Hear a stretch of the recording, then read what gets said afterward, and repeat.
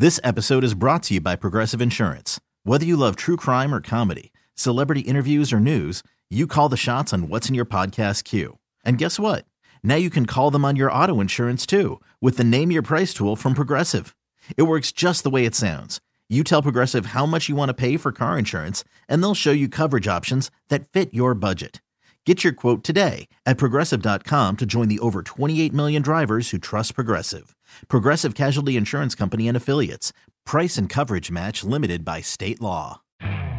You could spend the weekend doing the same old whatever, or you could conquer the weekend in the all-new Hyundai Santa Fe. Visit HyundaiUSA.com for more details. Hyundai, there's joy in every journey.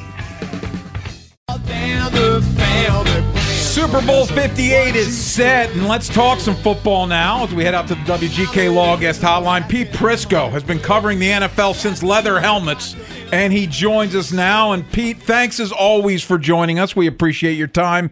I'll start with this. We've been complaining about the Ravens' game plan Sunday. Only 6 runs to running backs. What did you think of their offensive game plan? Bad plan. It was a bad plan. I mean, you have a defense that played, nickel and dime, 50 snaps, I think it was, or 48 snaps, and you didn't run it. I mean, that's what you do. That's that's the basis of that offense, is to run the football. I was astounded that Todd Monken didn't have a great day calling plays. Now, what we don't know is what was checked in and out of. Mm-hmm. That we don't know, but it was on the surface. It's a bad plan. Yeah, I mean, it just felt like they somehow Todd Monken lost the entire plot, and then Lamar, who who could have bailed them out of some of that if he had just activated his legs sooner, right? And after 3 Mississippi, gone into scramble mode, they still probably win the game, but that didn't happen. He wasn't looking to leave the pocket and force that defense to play him as a runner. It was weird. It was just a weird game. It was a weird game for him, and it was a weird game for the offense. And now he's got to spend the offseason answering questions about why he can't win in the postseason again. I mean, those are going to come up.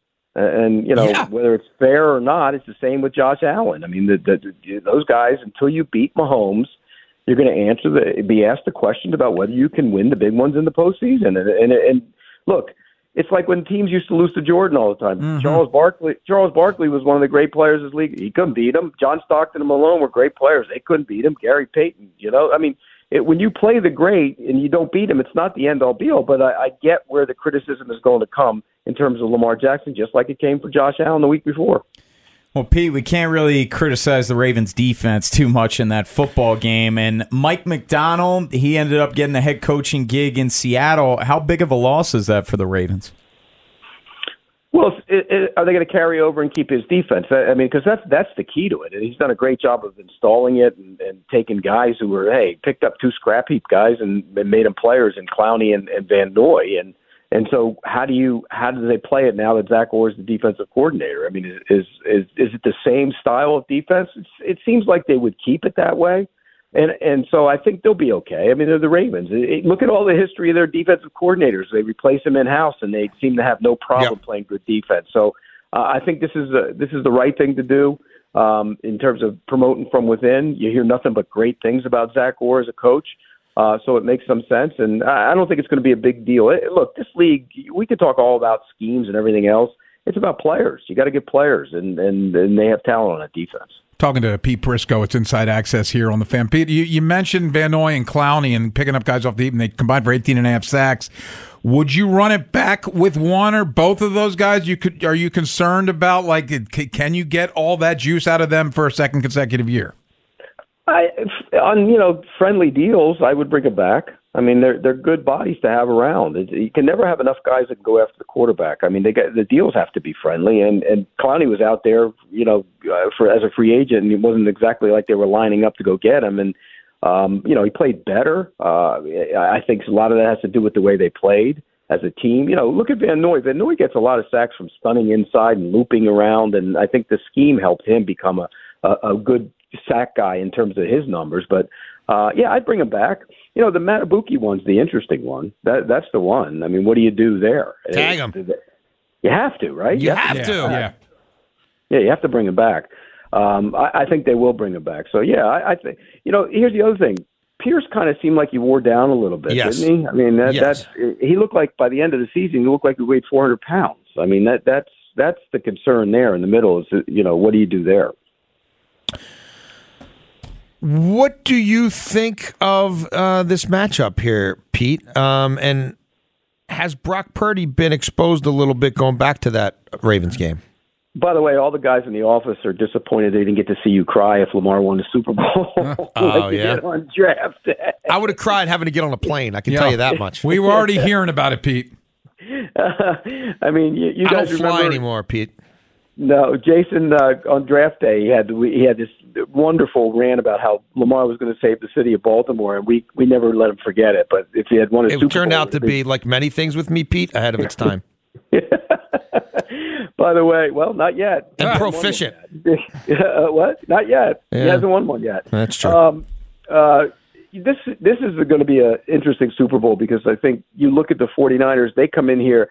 This ain't the same 49ers defense. No. I mean, they just got pushed around the last two games, by the way. It wasn't just – and there were games that gave you a hint of it during the regular season. The Cardinals ran for 188 against them about, a month and a half ago. That should have been a hint that they have, run defense issues. When they're playing from the lead, those pass rushers, all those guys can tee off. But when they're playing from behind, it's not the same thing. You can get run on. And so that's a concern. And the Chiefs didn't really run the ball that well last week.